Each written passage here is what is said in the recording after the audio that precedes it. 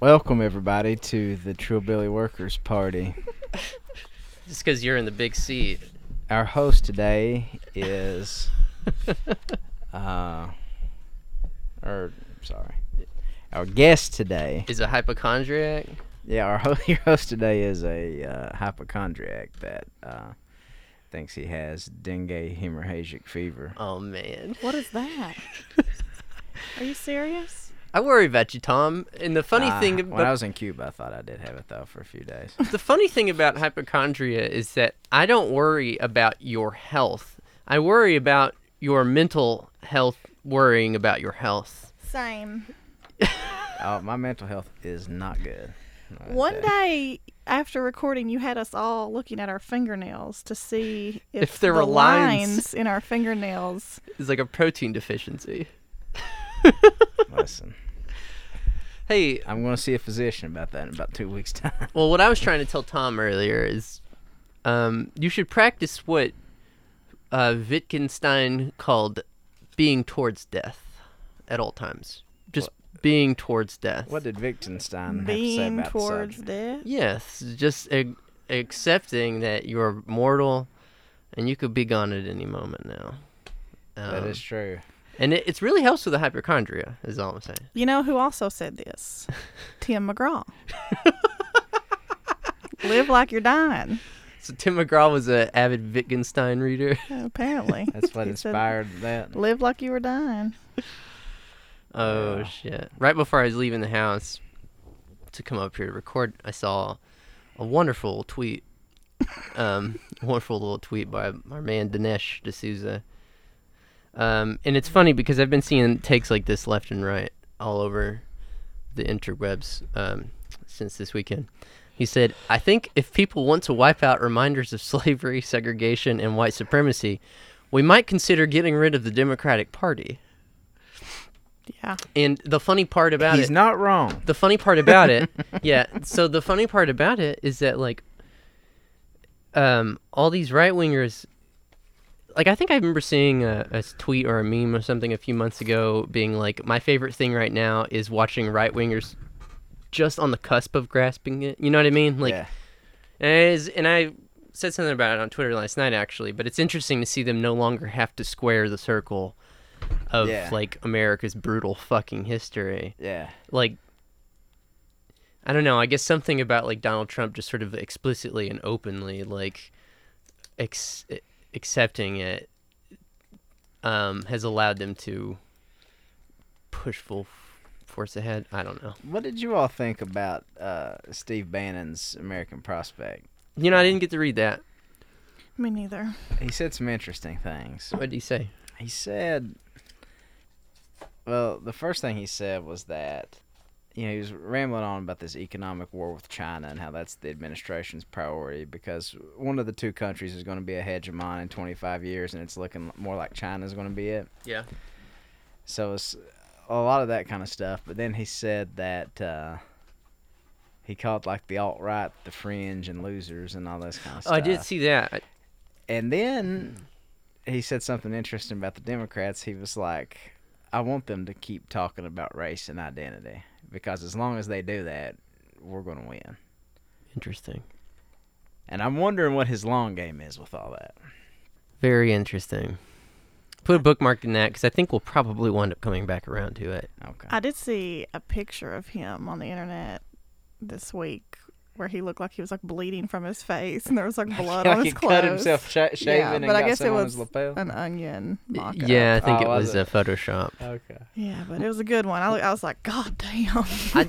I'm a big fan of slightly distorting people's public physical images, and then they get spread around like everybody Yeah. thinks that they're actually real. Yeah.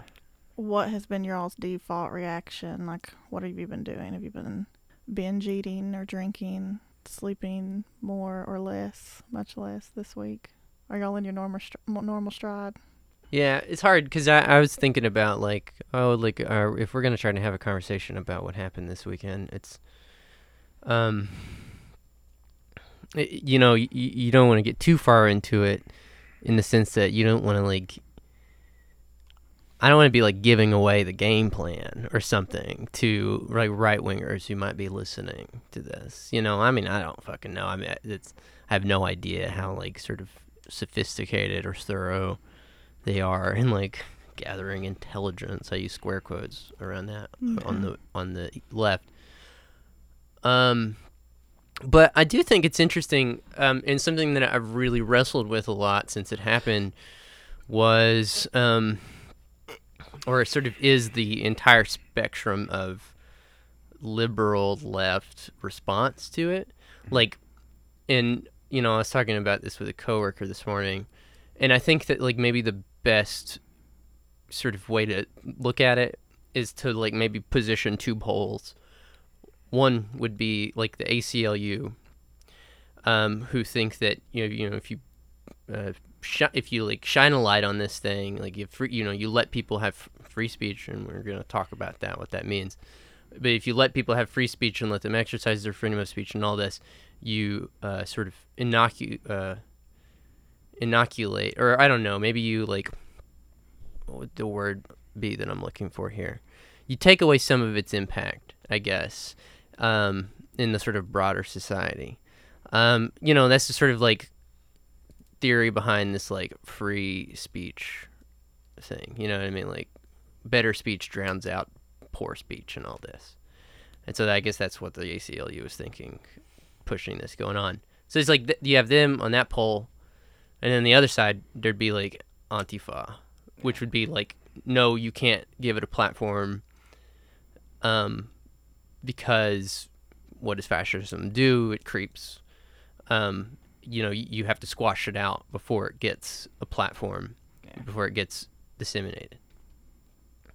And it's been really, it's been hard for me to sort of square several circles with that, because I see a lot of people arguing on the internet that, and a lot of my friends, you know, and I've even had several person-to-person conversations about this, is that like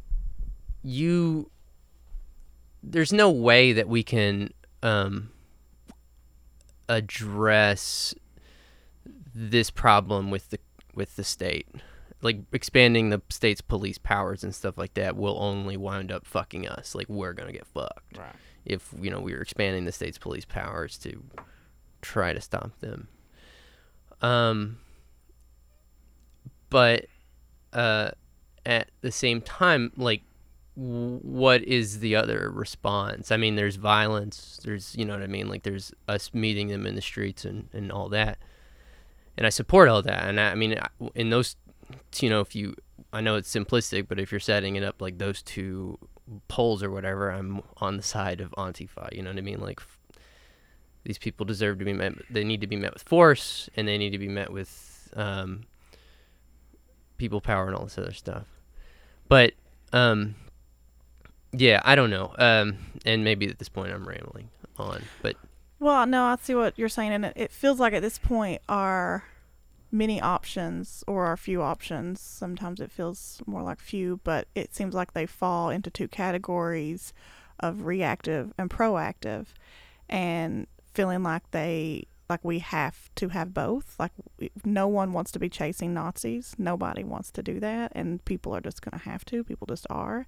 And I mean, I feel like selfishly most of my anger this week has been that my friends have had to be those people, or have felt like they had to be, and I just don't think they deserve to be. Like I've been angry, feeling like my personal family has been put in so much fucking danger. And so there's just like a lot of personal just shit we need to unpack. But I think the big question is, how do we figure out the proactive? Like how do we try to find these parallel paths out of this? Because I don't think it was until Charlottesville that I don't think that I had admitted to myself that they have such a strategic plan around the region. Like this is a very Appalachian-centered plan and strategy. Like we are targets at this point, because of the fucking narrative of the region that is just not the fuck true, right? And I think that story, I mean, we get all hyped up about discourse and narrative on this podcast, of course, but it's actually the only thing there is are the stories that people tell them goddamn selves. Like, stories are the reason these Nazis are marching through Charlottesville saying you will not replace us. Like, the stories they've been told, the stories they continue to tell themselves, they're like in these cycles of just like fucked up narrative. And the whole reason they're here and targeting this region is because of the stories they think they know about this place, the narrative they think they know. And that's why in the very first episode, Terrence, you draw the parallels of J.D. Vance being a fucking Nazi. Like, these aren't like story, like, you can't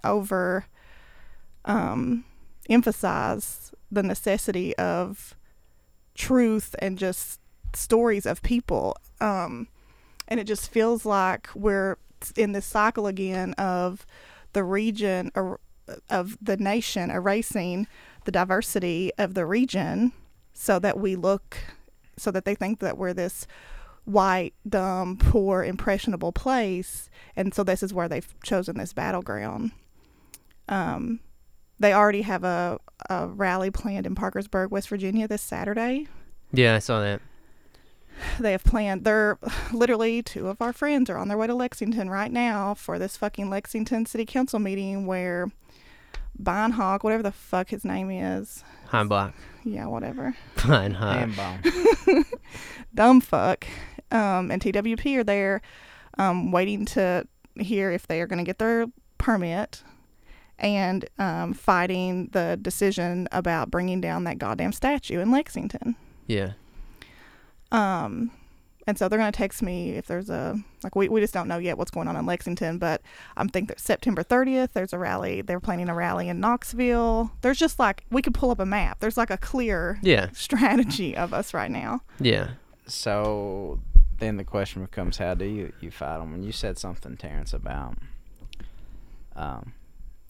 going to the streets and chasing them, I think about, and I think it's what's going to have to happen, but also how that it's tricky because whether explicitly or not, they pride themselves on following the order of law and all this kind of stuff, and the police are going to implicitly protect them in most cases. Yeah. Right. So we're already outnumbered by the state when we show up. This is something I've been thinking a lot about, though, in the past few days. Like, doesn't it kind of feel like the state flinched this weekend? Oh yeah. And that's interesting. That's an interesting thing, and it's not the first time. And I remember thinking this a few years ago with the whole Bundy stuff. Like, the state clearly flinched. And and I know it's like a sort of trite internet point that, compare the two to Standing Rock or something, where like the state is brutal.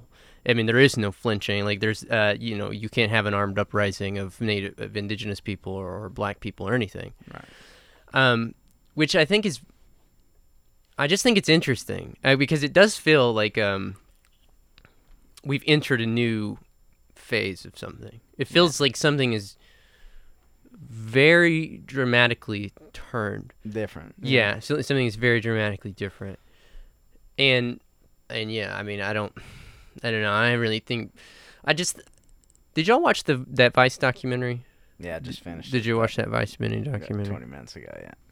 I didn't see it. What is it? This is like a very short documentary that they did on the Charlottesville, everything that basically they like interviewed a bunch of alt-right people and sort of just gave a rundown of everything that happened. But one of the things I found most fascinating about that documentary was the awe that they have for the left. Like Heimbach and a lot of these guys, they have a very visible awe of the left, and they even say it at some points. They're like, we don't have reverential thing almost. Yeah, like they like at one point, I think it's Christopher Cantwell. He says something like, we don't have the comradeship that they do. We don't have the solidarity they do, or the numbers. Right. But it's interesting because they are trying to emulate that, and he actually pinpoints it. He's like, the way you build that is through organizing. And Heimbach, if you look at Crazy. Traditionalist Workers' Party, they co-opt the language. Oh, Well- they have all kinds of Socialist and anti-capitalist language. Well, but the thing about that, and the thing about that is really scary, is that they understand, and this is the difference between them and J.D. Vance, and I think it's fascinating. They understand that liberalism and neoliberalism has no answer to all the shit going on around us. It has no answer to climate change, police brutality. I could go on and on and on. They understand that we've reached the end of a road, and that that capitalism is in this sort of state of crisis, and not just capitalism, but our ability to manage it, and our ability to allocate resources, and so it's like, I was asking somebody who was in Charlottesville this past weekend, like, were there a lot of KKK like neo-Confederates there? She was like, no, mostly it was like the hipster sort of like. Alt-right, yeah, like Richard Spencer, Heimbach guys, and a lot of them are anti-capitalist, and I think it's for that reason. It's not just the whole, and this is a very interesting point, it's not just the sort of revanchist, like, chauvinist, like, white ethno-state people, although they are out, and they're, and they were ostensibly there for the removal of a Confederate statue.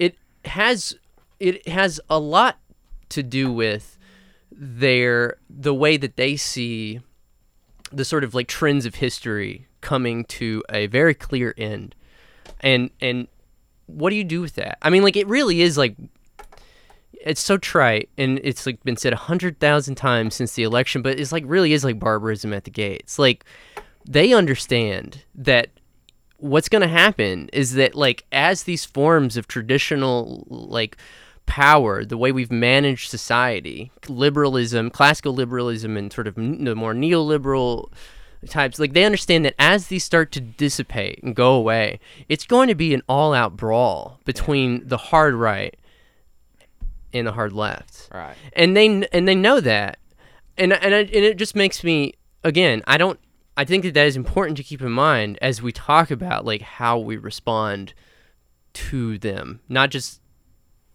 not just in the streets, but like their entire political project. Yeah. It's what we've been saying for months now, right? Like, we've got to get to the people before they do. I mean, I don't know, it seems stupid, but it does. They understand what's at stake, I guess is what I'm saying. And I think, especially when we're talking about police, I think the state at a certain point is going to be forced to pick a side. Mm-hmm. Like, explicitly. Yeah. Pick a side. And I think they'll probably side with them. And I think it's not outside the realm of possibility they'll side with them. I mean, think about it. They don't represent an existential threat to the police. Right. They kind of are. I mean, like, what's our platforms? We need to abolish it. We need to do away with it. Right.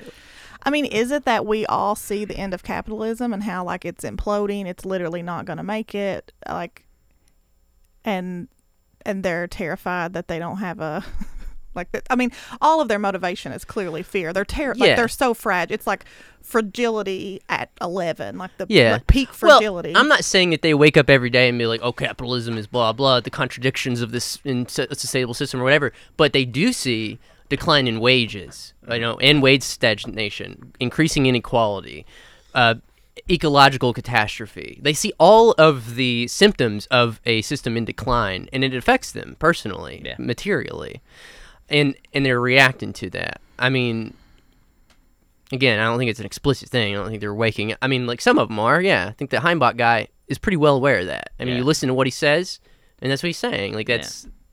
Yeah, he's... What's so funny about that is, like, we've all diagnosed the problem, right? And how do you go with this? Do you form an egalitarian society like what we do and we abolish, like, oppressive systems? Or do you form an ethno-state? Yeah. And it becomes like a power grab, See, right? they have an answer to declining. Say what you want about them. It's fucking they brutal. Have a response. It's brutal. It's a boot to the neck, but it's an answer. Yeah. And liberalism doesn't have an answer. Does not have that.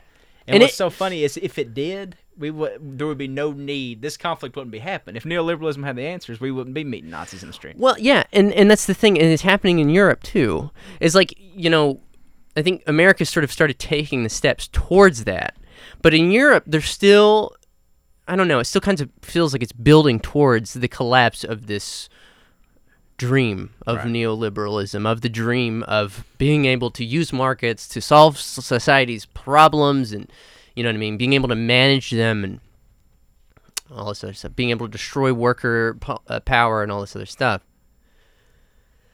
I don't know. It just feels like, I mean, a lot of people are seeing this as like a crisis moment and tons of legitimate urgency, yet it also feels like we are firmly in an economy of violence. So I hear from a lot of people being like, this is not surprising. Yeah. Especially people of color. This is not a surprise because we are so firmly rooted in this economy of straight up fucking violence, like on daily basis. And oppression manifests in your physical fucking body, in our bodies. Talking about Tom as a hypochondriac. Bring us back to our fingernails. Y'all ain't shit right in a decade. My back goes out at least once a year and I'm bedridden. That's true. We are experiencing. We're the loose shit gang. I'm serious. I've not shit a log in 7 years. That's not an exaggeration. I know. Oppression plays out in our literal fucking bodies, and that is why healthcare is such a ground zero for them. Denying us healthcare ensures our fate. Well, it keeps it us fucking ensures out it. of the streets. Yeah, because we literally can't organize. I mean, I have friends who can barely walk right now because of what they're dealing with. I have this recurring nightmare that I'm going to be somehow physically incapacitated by some horrible illness and that I'm just going to get pecked off by the Nazis. Like, I'm not going to be fit enough to even take to the streets. Here's the thing. Here's the thing. Like, you know, it's important to remember that this is not new. Right, that's what I'm saying. This is compounded trauma. And what I'm saying is that there have been other people who have been here. Like, I've got this book of Rosa Luxemburg's like selected writings, and she's got this letter. It's actually pretty fascinating. She was in prison and during World War I because she opposed to the war and was in prison for speaking out against it. But she's like writing this letter to her sister or somebody, I can't remember who it was, and she's talking about like, you know, I miss the little things in life like gardening and playing with my pets and all this other stuff. But it's funny because the next sentence she goes, Don't mistake me. Don't think that I'm going soft on my socialism. I will die in the streets. And she did. Yeah. She was killed by reactionary thugs, basically, at the direction of the German government. I mean, like, I was kind of joking when I'm talking about this, like, being towards death, but, like, that's... I don't want to die in the streets, and I don't want my friends to die in the streets. I don't either. And I certainly don't think that people who have been dying in the mines and in fucking faulty clinics and just to so much violence for 100 years deserve to be at this, like, I understand crux that with these motherfuckers. Yeah, and I don't want to die in the street either. However, she understood the stakes, and they understand the stakes, and we better fucking understand the stakes because they already have. And they're in these videos talking about how many more people will have to die. And it's in this Vice documentary. Yeah, that's what it says. They understand that. They literally said, we'll kill all these motherfuckers if we have to. You know, and I think that, like, the state ultimately will side with that. Well, I mean, they already have their own militias. Yeah. Yeah. They don't even need the state to side I mean, with like, it makes me a little uncomfortable because I have been very uncomfortable, and I'm not saying that, like, yo, you know, it's like, get out there and die for your cause. However, and I have been very uncomfortable with, like, some of the stuff I've seen online, like, the left needs to be armed, like, yesterday. And I don't know. I have a lot of problems with that. But, well, I am armed yesterday. But... I don't disagree with that. Because what we think... Nonviolence was a media tactic in a lot of ways. I'm not saying... That wasn't like... Yeah. I'm just saying some of us shouldn't own guns and et cetera. You know, but we probably do need systems of... Not probably. We definitely need systems of, like, security and defense and all this stuff. But care. But what we're going up against is... Literal healthcare. Like, paramilitary organizations. Like, these are paramilitary organizations. Yeah. Like, they've got... I don't know. It's just, like... McAuliffe is sat there saying that they're armed better than the police, and they've got arms caches all over the city, and like they're out and out paramilitary organizations. And like, how do you organize against that? Oh, they outnumber the police, even here. I mean, when I was on city council in Whitesburg, you get, I probably can't say this, but we'll probably have to strike this from the minutes, but you get Homeland Security briefings if you're like anything, and they would tell you about people that were within a certain proximity to your town that have stockpile weapons. And there's a guy that lives in Red Fox, right on the line, that he has like 40,000 rounds of ammunition. God damn. And like 2,000 guns or something like that. And like by comparison, every police agency, which I'm not saying that like we should look for them for protection if it hits the fan, but just for point of comparison, they have like 40 something guns and 1,600 rounds of ammunition. Like if it really goes down. See, that's the thing. Like, I don't know, like the way that we've watched it play out since the inauguration. Like, it doesn't feel like there's an actual flashpoint. It feels like this very incremental thing. Oh yeah. Like this very like. Yeah. My surprise is how easy it is to buy guns and ammunition here at the flea market without any paper trail. I'm surprised they're even able to track these people. You know what I mean? Like, No. I drove from here to Hazard every day for 2 years, and if I had stopped and bought every gun I saw on the side of the goddamn road, I'd have that same pile. Same pile, yeah. No doubt about it. and I'm sure there wasn't a place I needed to sign my fucking name to buy it, you know? Oh, no. Yeah. I oscillate between feeling really mad at liberals because I used to be one for kind of what I think of as kind of lulling us to sleep about weapons and guns and kind of stuff, and then trying to, let the better angels of my nature take over and say, well, you don't really need that. That's not exactly, the answer. And I don't know if that's true anymore. I don't know. I don't know how to feel about. We need a plurality of tactics that we can hopefully fucking agree on. And in movements, that all we can do is have some imagination and draw on the experiences of movements before us.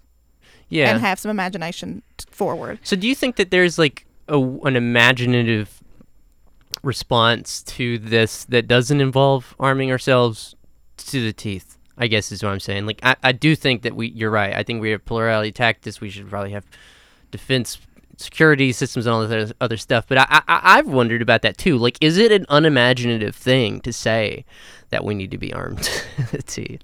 I don't think that's that is a lesson learned from the civil rights movement. Well, that's not what I'm not What do you saying mean? like on an individual level. I'm saying that like as a nationwide tactic, is that like to me it almost, I don't know, maybe I'm being contrarian, or maybe I'm not trying to be. I'm just saying, like, to me it does feel like a sort of lack of imagination to be like, they're coming after you, Tom, get a fucking gun. Yeah. No, I can see that. So it's like there has to be like, I don't think hoarding weapons is a good strategy. Oh, yes. No, I do not think that is that's not necessarily a tactic. I think it can be a personal decision about your own. yeah. I also am stockpiling essential oils and fucking clinic materials, for God's sakes. You know what I mean? Like, there are things I have in my home. I have a huge bag of salt. To ask me why, I don't know. It's my bad imagination, right? I'm a witch. I don't know what else to tell you. I have a fuck ton of candles. If y'all need some candles, I got a stockpile. I buy them every time they're on sale. Maybe I'm a hoarder. Did I just come out as a hoarder? You're not a hoarder. Have you seen hoarders? No, I have a very neat and tidy house because I'm a Cancer. I like to nest. But I mean, in light of the conversation we're currently having, this feels. There are a couple things. One, I don't think it is. I do think a part of our imagination and plurality of tactics has to be to shift the motherfucking narrative about specifically this region, but poor people in general. But see, I don't know if that's possible. You think we're we're at the end of that Post line? narrative. How do we do it though? I mean, like if we operate in a media landscape that gives these motherfuckers 100 times more coverage than, I mean, like when's the last time you saw DSA on the front page of a major newspaper? Even though we've got more than 25,000 members, and these motherfuckers struggle to get 1,500 people out to a rally across the nation at a rally in Charlottesville. It's like, And that's how we got Trump. Like he got. I mean, honestly, the media has a lot to do with Trump being in office. He got. I mean, what was the estimate? Of course, we know that there's plenty of blame to put on the Dems. yeah, But he got like quadruple the media attention as Yeah. the Democrats throughout the whole yeah. thing. Like Yeah. it's just like a dog and pony show, and yeah. So maybe, yeah. But here's the other piece that I really want to talk about is whatever strategy we do figure out or are figuring out. We have to think about this as like a regional strategy because we are going up against their regional tactic. But what happens if we don't squash them out here, but they realize they don't have the ground zero they thought they did here? Are we just shifting burden somewhere else? They're just going to like... well, Probably Indiana. If it doesn't work here, is my guess. So are we ready to be like, fuck you, Indiana, deal with it? Or are we trying to squash it out here? Like, I mean, we had these conversations when I was doing coal organizing. The first time I ever went to Chicago and had met people who were in inner city Chicago. It's like a Latina community that's like the most concentrated place in America of coal-fired plants. And so that was the first time I'd ever like seen that end of the spectrum, and I was like, "Fuck!" So then I like came home with my like young idealism that I still am riding a wave of, thinking now when we don't stop these mines, like we're not the only ones suffering. We're ground zero. If we don't stop it here, it's getting to these communities in Chicago and all over the country. It's like the burning end is so there's like this like heavier burden of the shift of the problem. And so like if we don't squash it out here, where is it going to go to? Who else is it going to take down? yeah, I see what you're saying. I mean,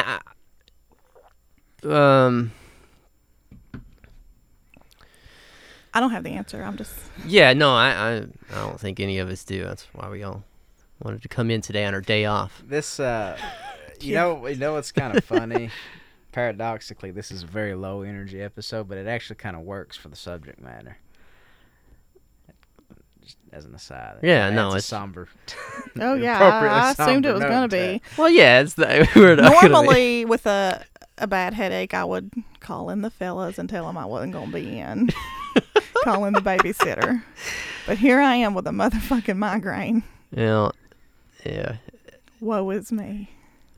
I don't know, like, honestly, Tanya, I don't know, like, how much resources and strength they've put onto focusing their strategy on this region. I'm saying that, like, I don't know literally, like, because I don't pay that much attention to the things that they're saying or all this. Do you all think they're getting any traction whatsoever here?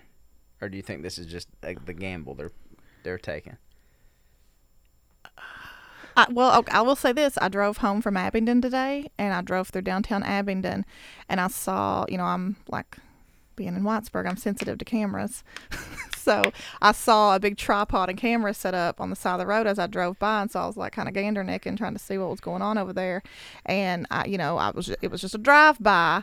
I hate to make a lot of assumptions, but what seemed like what's happening to me was someone was doing a photo shoot in front of a Confederate monument in downtown Abingdon. God damn it. I saw that today.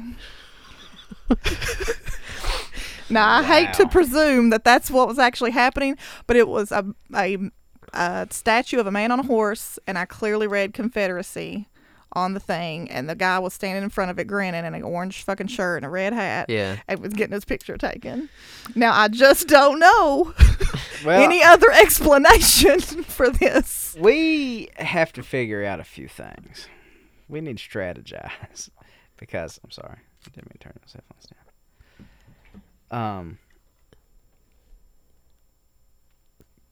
I don't. The maddening thing about all this is I know what I want to say, but I can't articulate it.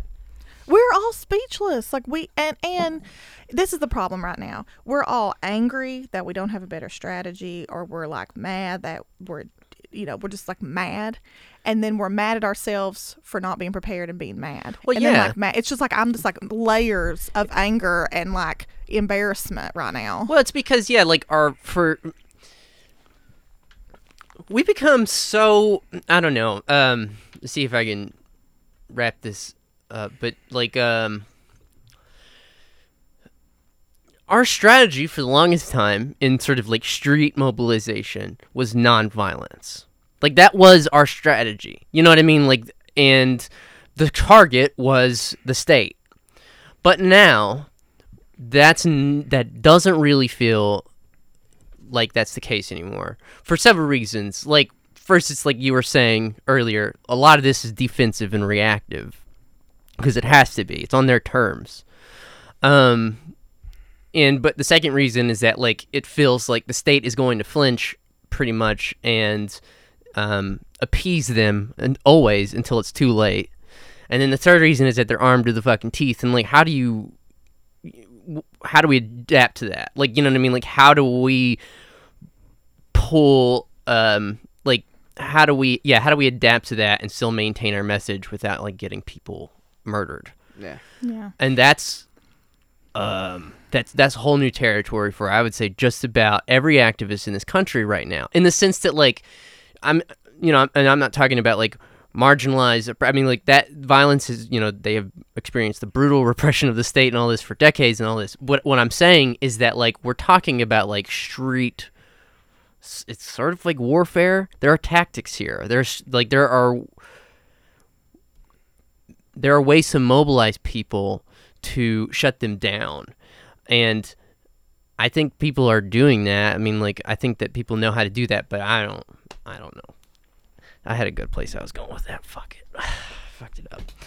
I guess what I'm saying is that, like, I don't know a whole lot of people who do know how you respond to that in a meaningful way, other than the only thing I have to say about it is, like, we keep trying to organize people at our workplaces, and we keep trying to build a base.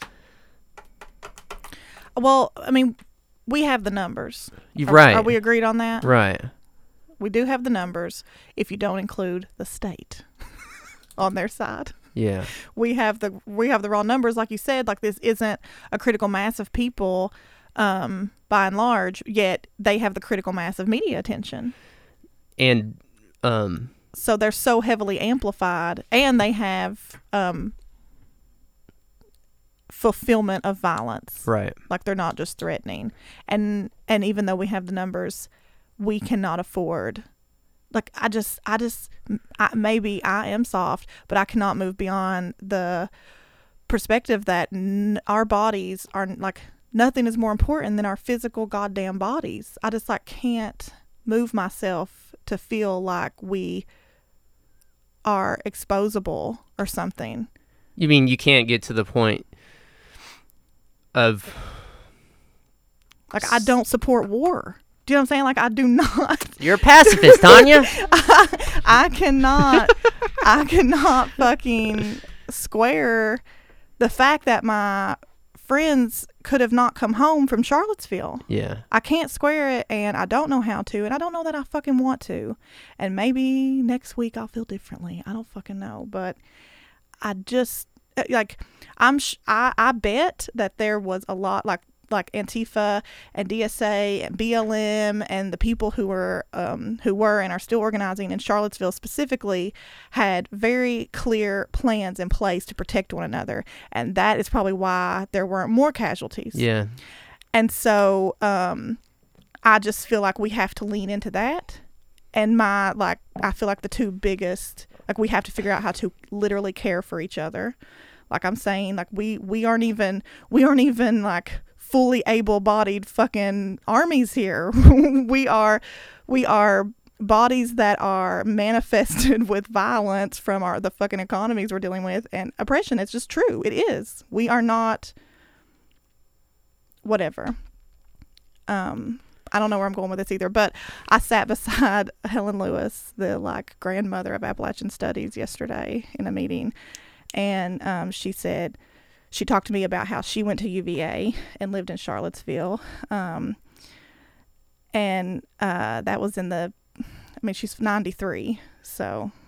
That was 70 some years ago. Yeah, 70 years ago, she was in Charlottesville, and she said, well, you know what I thought was interesting, which, of course, this is like, you know, a hot take I've seen all over the internet, is like they were all men. They were all like, you know, I didn't see any female Nazis. Not that there aren't. Yeah. Not that they're not. There are. And we saw them in Pikeville. But I didn't see any, and she didn't either, and she said, I think that's really telling. When most of the people who I knew on the front line of the resistance in Charlottesville were women. But of course, I've seen a lot of we know these men are going home to women. They're being cared for, like women aren't, like, just because those were only men pulling this shit does not mean that white women are off the hook, which I agree with. Women are aiding and abetting these motherfuckers for sure, even though I don't think they're getting fucked. We've agreed on that, right? Well, it's interesting that you say that. It's interesting that you say that.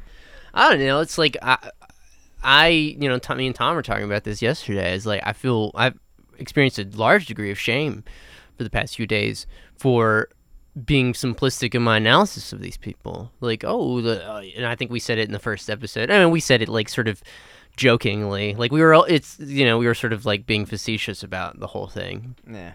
But basically saying like, oh yeah, like the Nazis don't get fucked, that's why they're Nazis.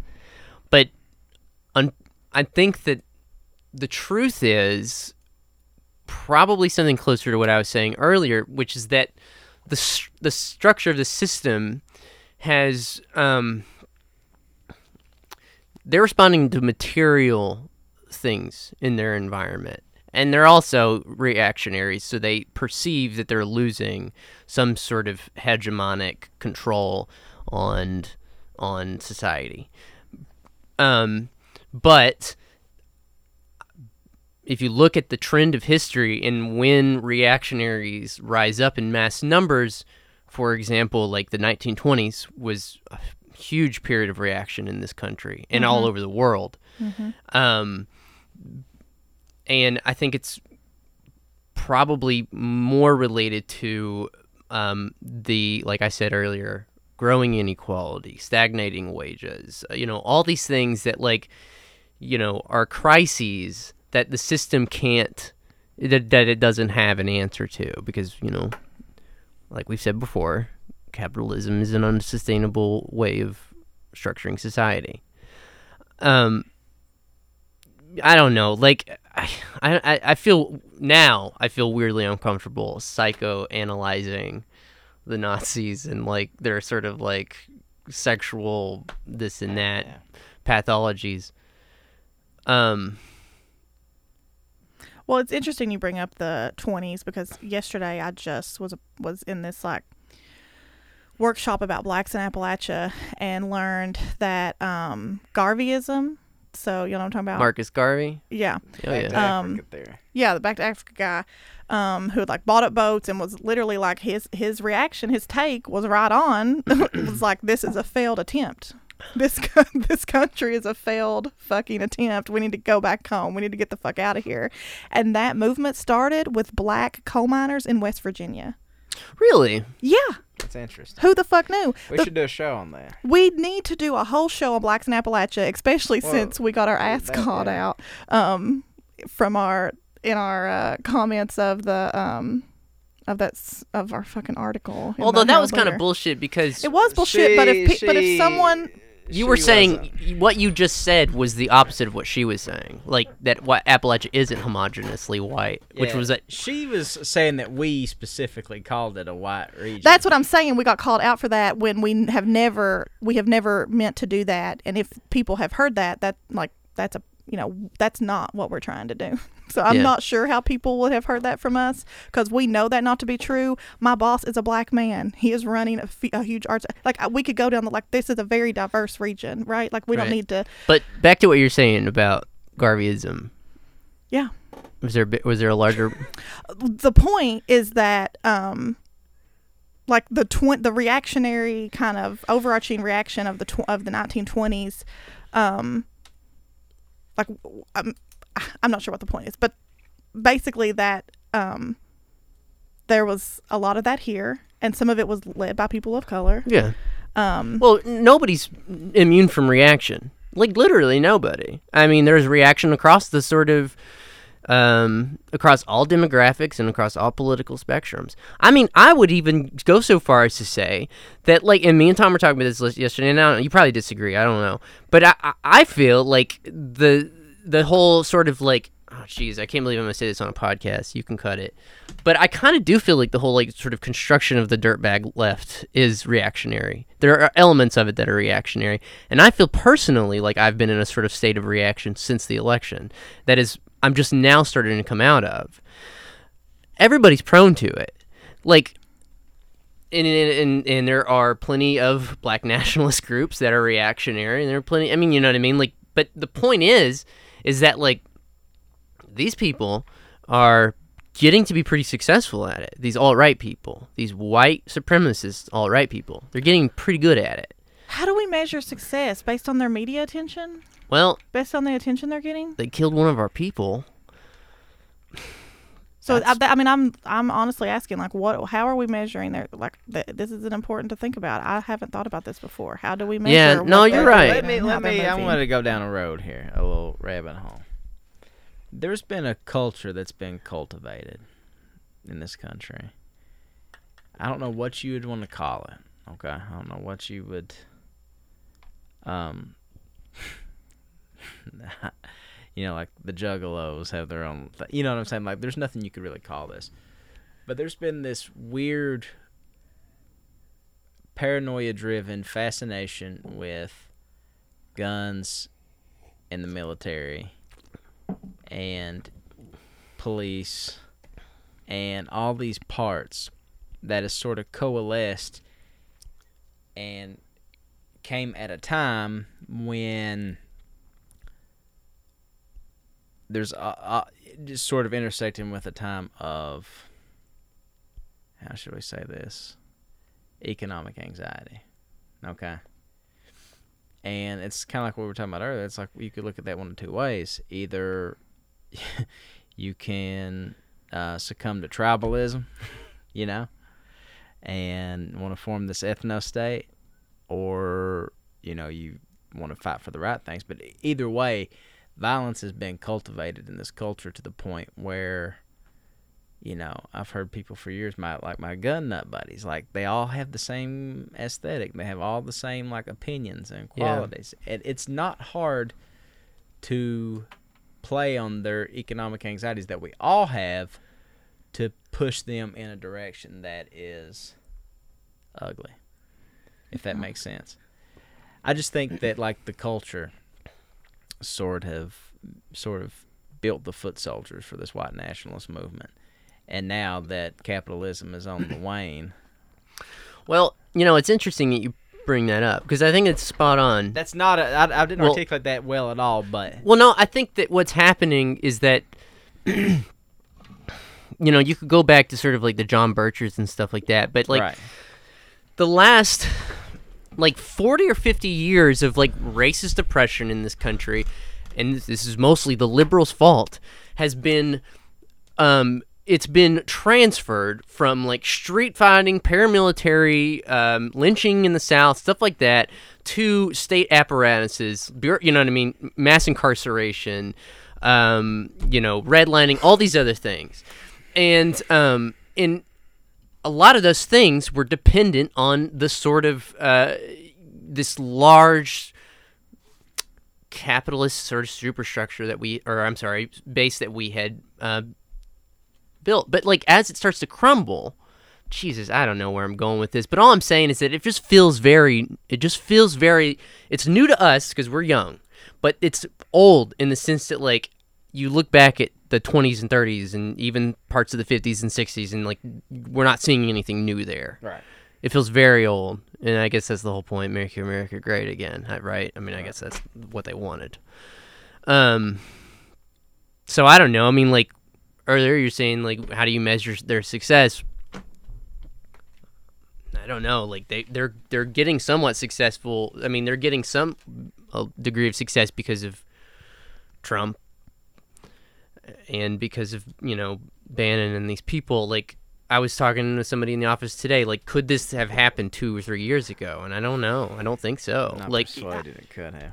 Especially in in this region. Like I just like since they announced Pikeville, their intentions to rally in Pikeville weeks after inauguration. well, yeah, and I think it's because they Quickly Yeah. they narrowed in on us, and it is because of literally people we know, fucking liberals that we fucking know, immediately blamed us Yeah. for the goddamn election. These things are not fucking separate. Right. Yeah, you're right. But I think that the Obama presidency and sort of the whole project of liberalism in general sort of blinded us to the fact, blinded us to the many contradictions of the system. I guess one lesson to try to learn from the 90s, from the 1920s, this like reactionary time, is that it seems like it was still okay then. Like it was still more of a, it was still in the time of America that people on a large scale could say this isn't working. Like this whole system is not working because it was such a young country.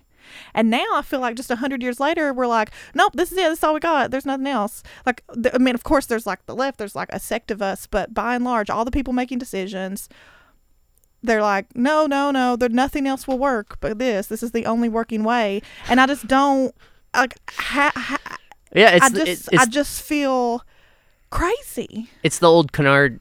Can you also hear me? Yeah. It's the old canard that, like, it's easier to imagine the end of the world than it is to imagine the end of capitalism. It's like it's been 100 years of this is the only system. There's no alternative. I mean, like, there's been a lot of people that have written about this. Like, I think capitalist realism is probably the term I hear the most. In 100 years, will we look back on this time as the beginning of the end of capitalism? Well, I mean, it depends on who wins. Nobody wants capitalism. Not even only the rich people, and they're so few. Yeah. But it's not even something like CNN is not gonna talk about the fuckeries of. They're just not. You know what I mean? Right. Well, we'll nationalize CNN once we get control of the state. Just like we nationalized Facebook. We're selling Mark Zuckerberg out to the sea. Sending him out to President Zuckerberg. Yeah. I just don't know. Do you feel like we've went nowhere fast? Today, in this episode? Yeah. How much time have we got? An hour, right at an hour. I don't know. I kind of feel like this is what I expected us to do. I didn't know what else we were going to do. Yeah. I mean, it's funny that, like, none of us have any of the sort of correct historical facts to make actual You're the historian. arguments.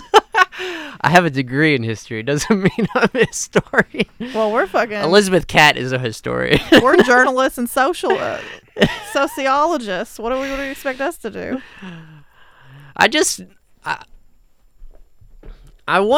think it's interesting, just though, to note though that although we don't have those answers because we're not like intellectuals or whatever, a lot of the things we're talking about here are not things that you need like a PhD or anything to fucking understand. It is a gut level reaction. Like, I don't know, like, I just find that, like, I think most people know on a gut level that capitalism is unsustainable. You know what I mean? Like, I think that they put it through various ideological filters, but they know on a gut level there's something wrong with it, deeply diseased. And I think the Nazis, wake up with the same sort of gut level reaction. And, of course, there's probably a lot of individual pain and trauma and shit going on there, and they're blaming the Jews and all these others. So it's like, But I guess what I'm saying is that, like, you don't need a fucking degree or anything to know that, like, this project that we've had going on in this country for the past 40 years or so is over. I mean, it's done with. And when you have moments like this in history, there is violence, then there is unrest, and there's a lot of really nasty things. And we need to be honest about that, and we need to face it so we can try to ameliorate it and try to protect ourselves and those around us, while also winning. Last night over dinner, my dinner conversation was about late capitalism and how one path forward is to take over Silicon Valley and make sure that the incoming AI is going to do all the jobs that we don't want to do, and so that we live really happy lives and spend time with one another and like become our full fucking selves. And a piece of that conversation was just like some thought about the Elon Musk of the world and some of the reason that they like just like half-ass support universal income so that they can basically keep people out of Silicon Valley with pitchforks as they create automation. But one thing about them is that like Elon Musk, Peter Thiel, these people they're not worried about shit like climate change and shit because they fully plan to live forever. Yeah. They fully plan to become cyborgs and live out their days. Or to devise some sort of tech answer to the problem. Right. And live out their days on Mars. They their whole strategy is a colonizing strategy. Like Elon Musk in particular is totally using the European model of colonialism, of like colonizing. A white South African, imagine that. To think about colonizing fucking Mars, which this is just like, it sounds like crazy talk, but it is. This man, they just spend all of their days trying to figure out how to download their brains into a computer. Right. We talked a little bit about this on episode 11, downloading consciousness onto a CD-ROM. It's a little gummy I'm about to eat. Where'd that even come from? My pocket. You had a gummy wrapped in aluminum foil in your pocket. Well, it has THC in it. It's a drug gummy. You weren't. If I'd known that, I would have ripped it from your hands. I have a Why? migraine. Didn't I just say I have a migraine? That could have helped me. I only have one. Was that in the shape of Buddha? It looked kind of like Santa Claus. We would have fought for it. You're fucking with my headphones, Hey. bro. I'm sorry. Okay, I before we close this, I want to say one more thing. Fuck Frank Rich. Yeah. Eat a dick, Frank Rich. But really, though, like, it really can't be stressed enough that the motherfuckers that were at this goddamn rally, the Nazis that were at this goddamn rally, were not hillbillies. They weren't poor white people. They were upper middle class, cargo wearing, college professors, lawyers. who can articulate in very clear terms their racism and their frustrations with the society and all these other things. It's like, it just is so, I don't know. I mean, we've already hinted at it several times in this episode, but like, there's really not much more to say. The fucking Nazis are not the poor people, the poor white people in the streets. I mean, sure, yeah, there's a lot of racist people out there. There's a lot of poor white racist people. There's racist fucking people everywhere, but Future impending episodes to come.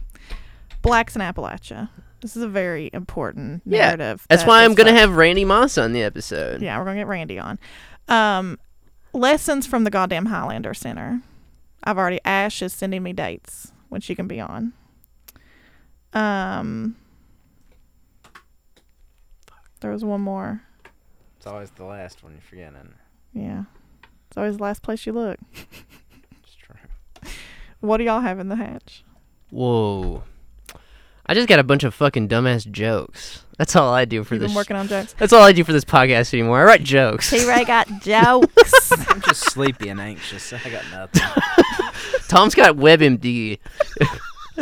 I've got Now jokes. web. Tom's got WebMD. You're the only one actual working on a political program Y'all, here. if I rubbed a genie bottle and I got one wish, I'd wish that y'all would have a log bowel movement. I really would. That's how much I love You know, I'm fine for usually, but I was a little on edge today because I got a show tonight. You know, I always get really nervous when I got shows. Mm-hmm. Our little drummer boy. That's why I just ate a gummy. Big rock and roll show. Did you set a reminder on your phone to remind you at what time exactly to take your gummy? I knew that for I was- optimum performance. I knew I was gonna take it about 5 minutes before the show ended. I definitely wasn't gonna walk into this very serious conversation just being like, "So guys, I know. all right." Matt Carter. Speaking of that, Matt Carter sent me a meme the other day with Matthew McConaughey from Dazed and Confused, and it said, "All right." Oh my God. He showed me that. Oh shit, meme daddy. Well, anyways, so I guess I hope we live through the solar eclipse, but Nobody go blind. Yeah. Gonna need that vision. I talked to my sister on the phone today, and actually, this was pretty wild because my sister's not, she's not political at all, and she doesn't vote, which why vote? Fuck it at this point, I'm not passing judgment. But she said I was just watching She called me to say I was just watching CNN, and they said there was a terrorist attack in Spain, and I was like, oh my God, what happened? And she said, because I haven't seen anything about this. Have y'all? I saw the headline, but I've I been in the haven't. car, and she said a bus drove into a crowd of people, and she said, and they called it a terrorism attack, but they're not calling that Charlottesville shit no terrorist attack, and it sure as shit was. Yeah. That's what my sister called and sent me today, and I said, yeah, it was, sis. That's because they've spent a long ass time making sure terrorism is connected to black and brown bodies, and a white dude drove that car in Charlottesville. She said, that's terrible. It's fucked up. We didn't talk about this earlier, but another point I would like to make, especially since we I don't know, we were in the Lexington Herald Leader, we might be getting a little bit of a bigger audience. I doubt it. Well, I hope not. if so, if there's any I'm Too much terrified. libs listening who think that there's a difference between a respectable Republican and a Donald Trump Republican, wake the fuck up. These respectable Republicans are trying, as you say, quote unquote, respectable Republicans are trying to pass laws in states all over the country to make it legal to drive cars into crowds of protesters. What? Yeah. This is in North Dakota. There was one in North Carolina. There's been, state legislatures are trying to legalize it. Not in the good way. They're trying to legalize Not in the cool. Not in the cool way. They're trying to legalize driving. So yeah, they're all the Damn. fucking same. They're all goddamn And my sister, pieces of shit. If my sister can connect these dots when she spends all of her time trying to raise 2 kids by herself, People know on a gut level. she fucking knows. They know. She has a 2-year-old and a 3-year-old. They're 10 months apart, and they are hell on wheels, these two. And if she can pull up from trying to raise 2 boys in Eastern Kentucky, we all can. We all can figure out what the fuck is going on. 2 other episodes we have coming up that I remembered. The Golden Girls. We have an all-girl episode coming up. We got all girl episode and we got a tech episode. Tech episode coming up. Who? Michelle. Is that what it's going to be about? I guess. But she found, she could probably talk about tech stuff, but Or maybe not. I don't she know. can definitely talk about how to organize your fucking coworkers, which is what you just said is one of the things we have to do and have an imagination about. Yeah. So yeah, that's 4 we know we have in the pipe. Yeah. All right. Well, maybe we'll do an entire episode of us throwing out episode ideas. That'd be fun. What I wish we could do is some interactive. Tom literally just. Tom's just sweating. I wish we could do an interactive polling situation where we can figure out what people want us to. We'll eventually have to because we're going to run out of ideas. Yeah. I especially feel that now that we've had a fucking article written about us. I'm like, well, we've probably peaked. Can we just stop now? Yeah. We have peaked. Is this our worst episode so far or our best one? No. Oh, does it have to be one or the other? That's how I see the world in absolutes.